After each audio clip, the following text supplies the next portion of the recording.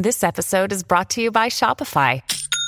Forget the frustration of picking commerce platforms when you switch your business to Shopify, the global commerce platform that supercharges your selling wherever you sell. With Shopify, you'll harness the same intuitive features, trusted apps, and powerful analytics used by the world's leading brands. Sign up today for your $1 per month trial period at shopify.com/tech, all lowercase. That's shopify.com/tech.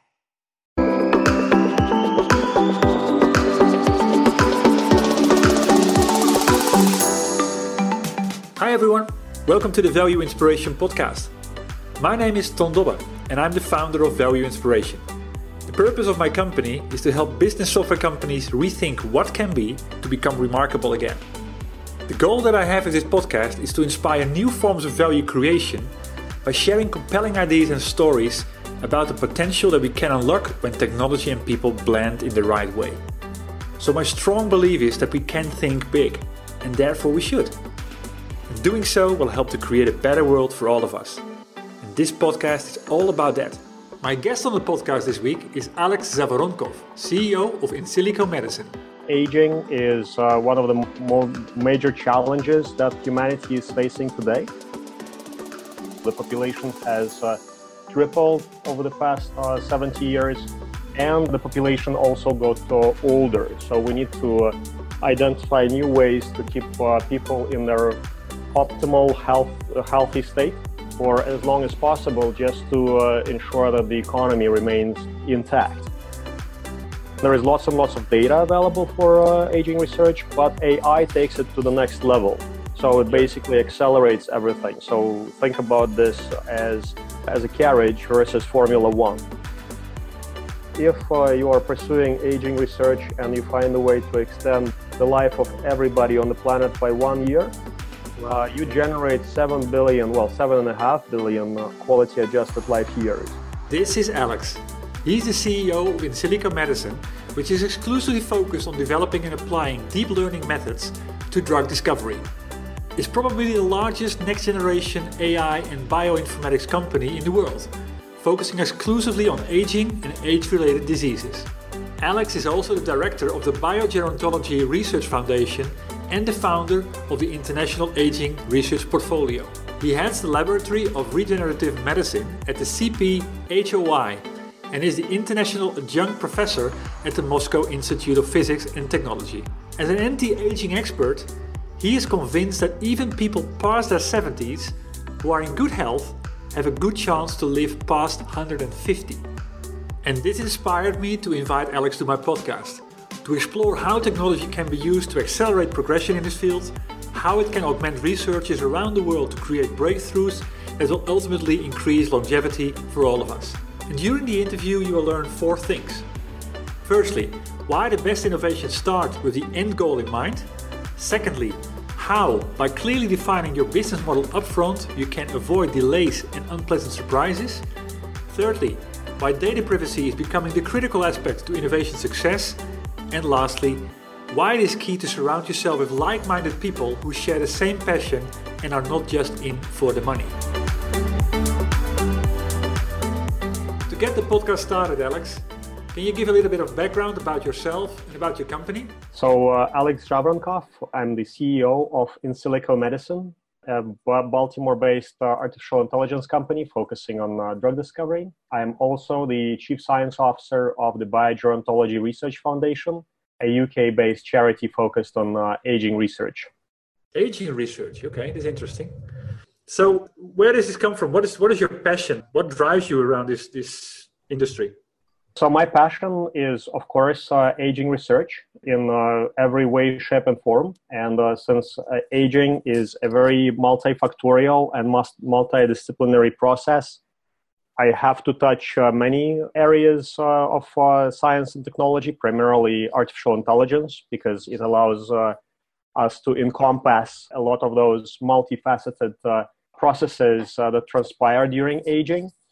Yeah. I think that aging is one of the more major challenges that humanity is facing today, because there is just more people than it used to be. So the population has tripled over the past 70 years, And the population also got older. So we need to identify new ways to keep people in their optimal healthy state for as long as possible, just to ensure that the economy remains intact.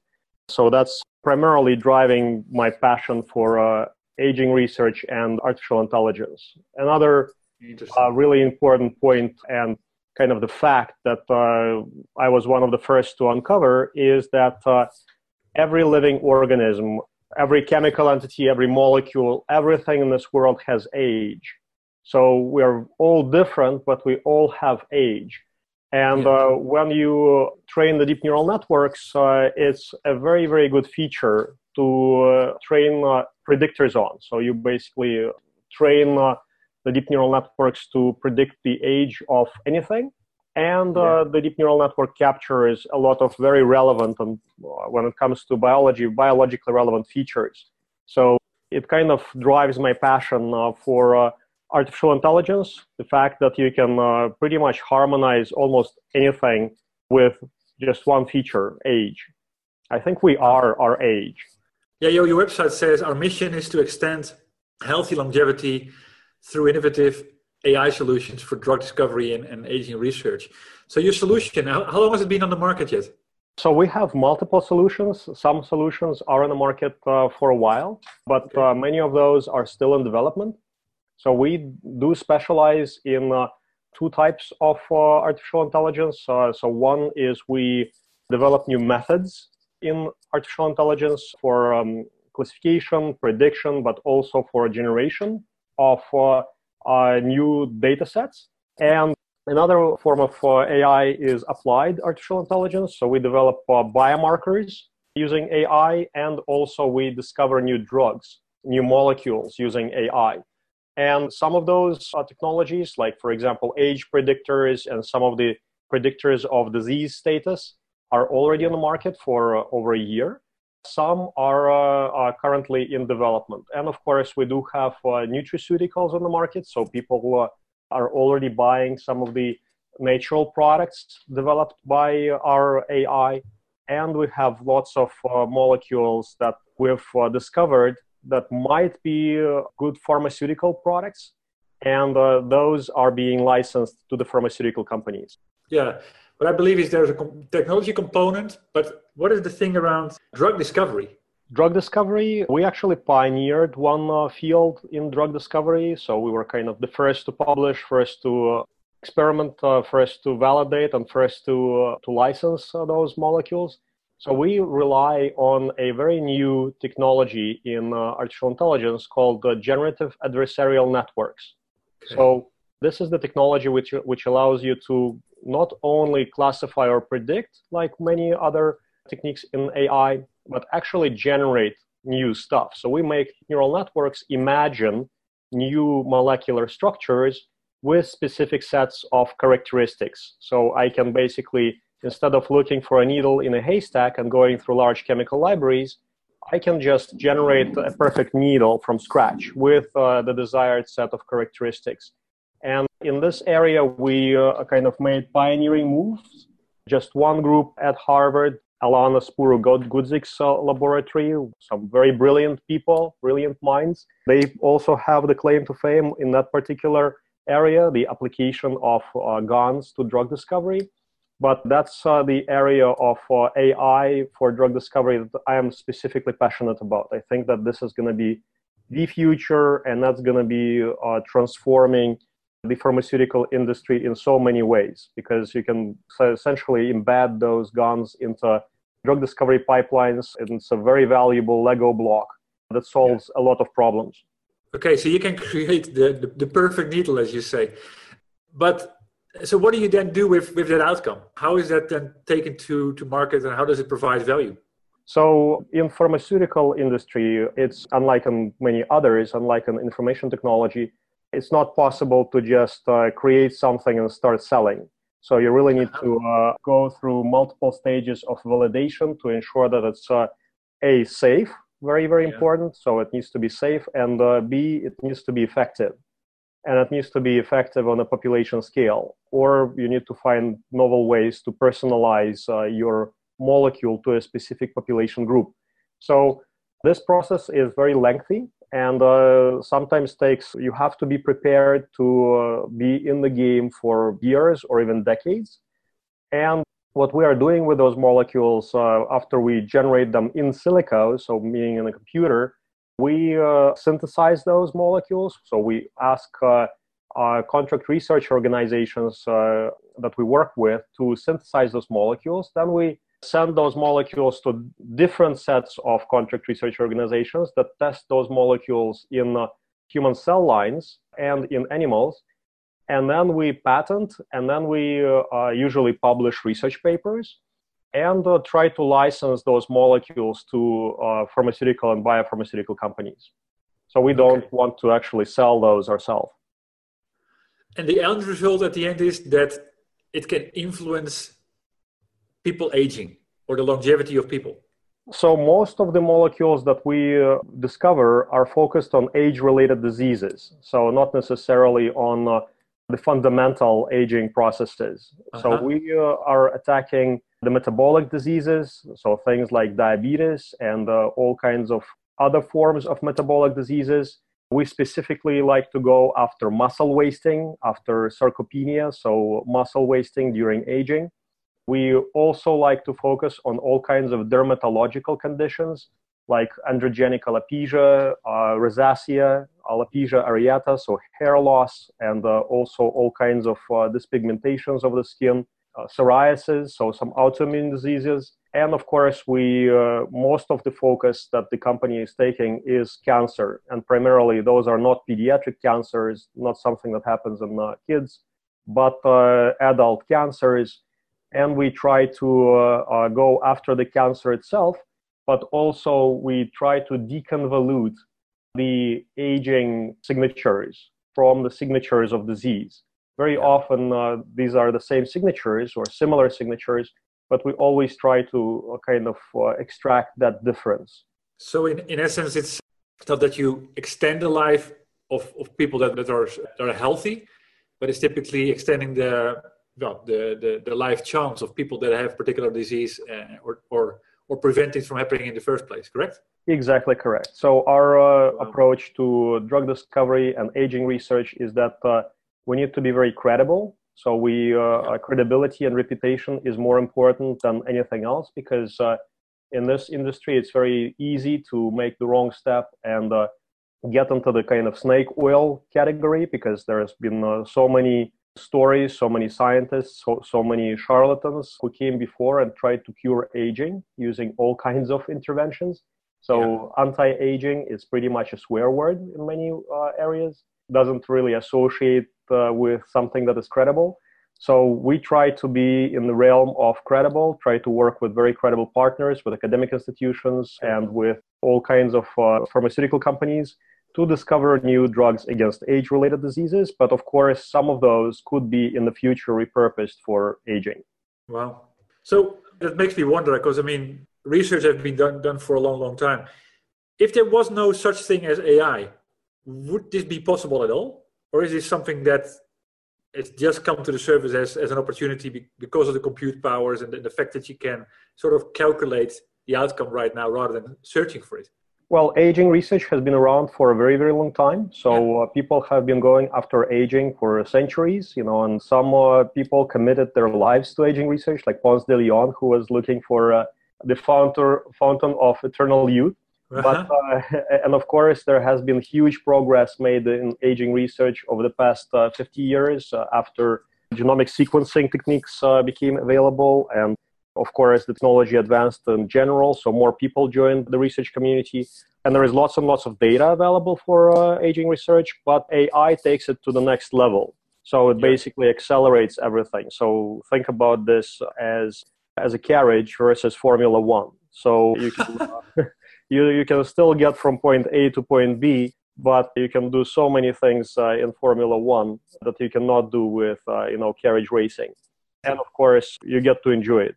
Yeah, because you can very easily get results, you can test them and move on with other alternatives. And likely that's also where, for example, machine learning comes in place to figure out all those things ahead of time already. Absolutely.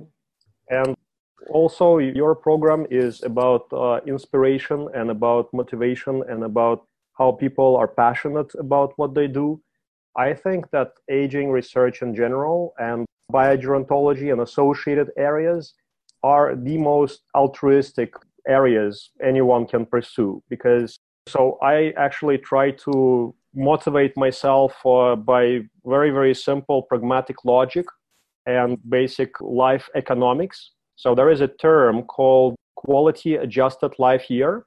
It's essentially a year of life in perfect health. And when you are planning to do something, when you're trying to evaluate the various possibilities in terms of what you want to do in your life or in your day or in this year, you can always do it in terms of the number of quality adjusted life years you produce.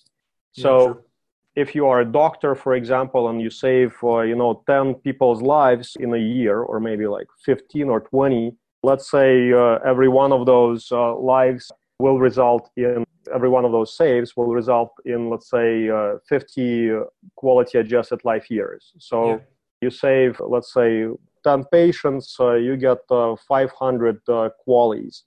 But if you are pursuing aging research and you find a way to extend the life of everybody on the planet by 1 year, you generate 7.5 billion quality adjusted life years.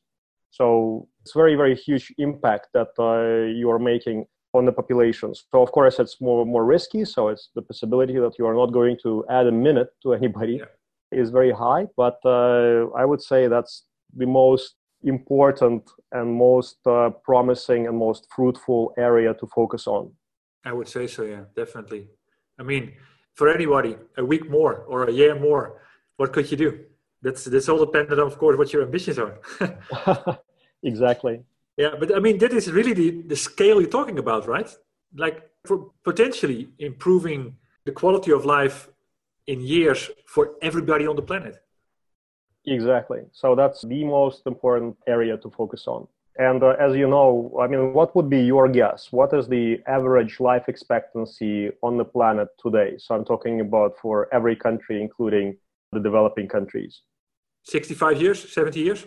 Very good. So it's actually like closer to 72. So it's increasing very, very rapidly, even in the developing countries where previously life expectancy was, less than 50 years. Exactly. So technology is propagating, and if the technology is available that can extend the lifespan of everybody on the planet, it will propagate very quickly.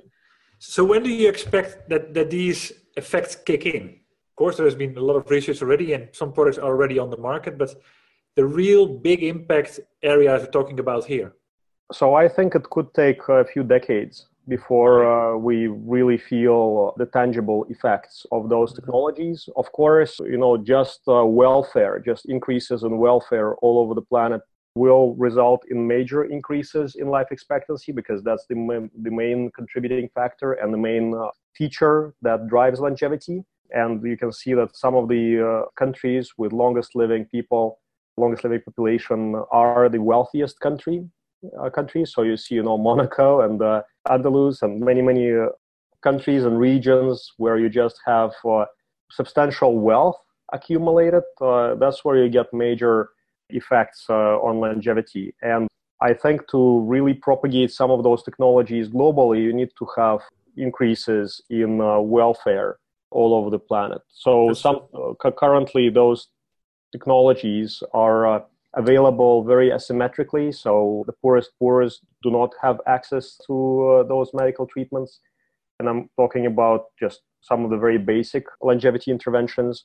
And of course, some of the, anti-cancer, anti-CNS, anti-metabolism, metabolic diseases, drugs. So initially, we're going to see major impact in the developed countries.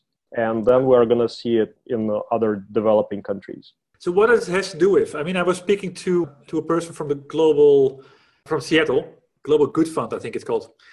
And Good Ventures, maybe? Yeah, Intellectual Ventures. Oh, okay. And he was talking about what he called catalytic invention. That was all about the 3 A's. that the technology that is being created is applicable, affordable, and available. So the availability part, of course, is a big issue with regards to the underdeveloped countries, development countries. And that's, of course, the distribution. That's I think, also why you're saying that the effects will first kick in the developed countries, because there's much more access and much more knowledge about these things to make use of it. Correct? Correct, but that might not be necessarily a bad thing, because at this point of time, people are, like a lot of people who are also pursuing altruistic endeavors, are trying to go into developing countries and trying to extend longevity there. In many ways, I think those countries would probably benefit more from education initially, sure. Because right now, and we actually should focus on technologies that might not necessarily be as affordable to make impact in those regions immediately, but they need to have major effects on human health, even if they are deployed initially in developed countries, to ensure that people see it and believe it and adopt it. And later those technologies can be either miniaturized or made less expensive and propagated into the developing countries. Because technology that is really at the forefront of our time is usually quite expensive. So we're looking at some of the molecules that we come up with. They're just, difficult to synthesize. So if you synthesize a gram, you are likely to use it for experiments and not for distribution in the developing countries. So initially, the first push needs to be in the developed countries. Exactly. So can you really explain shortly the journey from the aha moment till the time that you started releasing things? So for me, that has been a very gradual journey. So it wasn't just aha and let's go. I took a lot of calculated risks, and we looked at multiple technologies. The real aha moment came in 2014 after we switched all of our pipelines to deep learning. So that was a major breakthrough moment for us. And the stars aligned, and our background in GPU computing really played off nicely. And in 2014, 2015, deep learning systems started outperforming humans. So you got superhuman accuracy in image recognition, voice recognition, text.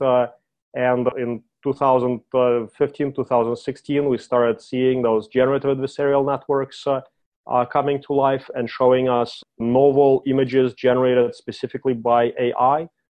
So once that happened and technology really started advancing very rapidly in deep learning, for us it was the real aha moment. And we basically started pushing into this direction with everything we've got. So for some of the technologies that we have, it took just half a year from invention and the aha moment to market. So some of the aging clocks, for example, are already available online that you can test in principle. So you go to aging.ai and you can upload your recent blood test, and it will predict your age. We don't make money on this, so it's a free system. And yes, and there is also a system called young.ai where you can upload multiple data types to guess your age and kind of plot your age predictions over time. So that system also took about a year to develop, and right now we're testing it. We're not selling it, but it's already available for testing by people. And for some technologies that resulted in nutraceuticals, so it took us about a year and a half to put products on the market and partner with some of the nutraceutical vendors to develop and market those products. So right now, a lot of people are taking our nutraceuticals. Yeah, interesting. So getting towards the end of the podcast, what are the key lessons that you've learned so far? What advice would you give other researchers or business people that are thinking about these big innovations and using AI in this respect? What advice would you give them? So to the researchers, I would make several comments. First is if you are planning to start a business, it's very worthwhile to spend some time planning and thinking about your business model. Because if you don't have a defined business model with a very clear outcome in terms of revenue flow, you will get into trouble later on. So, and we realized that several times, because then you have to switch the business model and it becomes much more difficult to fundraise and also to operate. So the planning phase needs to be extended. If you are going after age-related diseases or applying AI to healthcare, it is important to actually spend some time thinking about how you work with the data and how to avoid working with personal data from patients and work more with the data that is either synthetic or anonymized. So in our case, we had to work very, very, very diligently to ensure that we are not breaching any privacy rules. So, I've heard it before, yeah. So ensuring patient privacy and safety, that's the most important part. So and spending time on that really pays off. And third is find really good partners who can support you financially and can be with you for a long time, who share the same passion. So when you work with venture capitalists or partners who are in it for just the money, it is becoming very difficult, and sometimes people want quick exits, and it will destroy your business and your value. So it's important to work with like-minded partners. Completely agree. So what's next for you? What is your next big thing that you believe should be on your top list, your top priorities? Well, our priorities have not changed. InSilico is my main area of focus. We started looking a lot at the intersection of AI and blockchain technologies as well, where we identify new ways to share data, because for AI, you really need to have a lot of data. So we are identifying new ways to share data with our peers, with our customers, with our collaborators, with our suppliers, and also across the industry. So looking at ecosystems of data sharing. So you're working with Bitfury, right? Yes, we're working with Bitfury to identify new ways to put all kinds of data on blockchain. So Bitfury is one of the top names in this field. Exactly. They're excellent platform. Good. So if there's anything you could ask the audience, what would you like them to consider or to come back with you? Any help testing young AI or aging AI would be hugely appreciated. And of course, I would like to ask the audience to just pause, think a little bit, and think about the implications of aging on their life and on the society as a whole. And then take another few minutes and think about how can you contribute to extending human longevity in every way, shape, or form. How to generate that one single quality adjusted life year for everybody on the planet. And if you find a way that can add a minute, don't hesitate, just go and do it. I couldn't have asked for a better way to finish this interview. Thank you very much. Very inspiring. Thank you very much, and highly appreciate the interview. It was a pleasure, Alex. And for everybody that is listening to this podcast, thank you for tuning in. I had the honor to speak to Alex Zavoronkov, CEO of InSilico Medicine. You can find more about Alex in a variety of ways. First of all, you can go to Twitter, and the Twitter handle for Alex is @biogerontology. Second option, of course, is LinkedIn. And last but not least, you can also go to their website, which you can find at www.insilico.com. The goal of this podcast is to share compelling ideas and showcases to inspire what can be when technology and people blend in the right way. It's my strong belief that too much focus is put on automating people out of a process, in other words, cutting costs, rather than scenarios where the unique strength of people are augmented with technology to change the established rules and to deliver a value that was unimaginable before. So, with this podcast, I want to make a contribution to change this, to create a broader awareness of what can be, to accelerate the adoption by bringing together you, a tribe of like-minded people and organizations, and lastly, to accelerate the initiatives and solutions that could be created because one idea inspires the other. So if you know about stories that are worth sharing, please send me a message. Building the momentum all starts with revealing the ideas, and that starts with you. If you want to have more information, read my blogs, or obtain information on working with me, just visit me on my website, valueinspiration.com. Thank you for tuning in, and you could do me a big favor by rating the podcast or provide me with your feedback. I'll see you shortly in a new episode.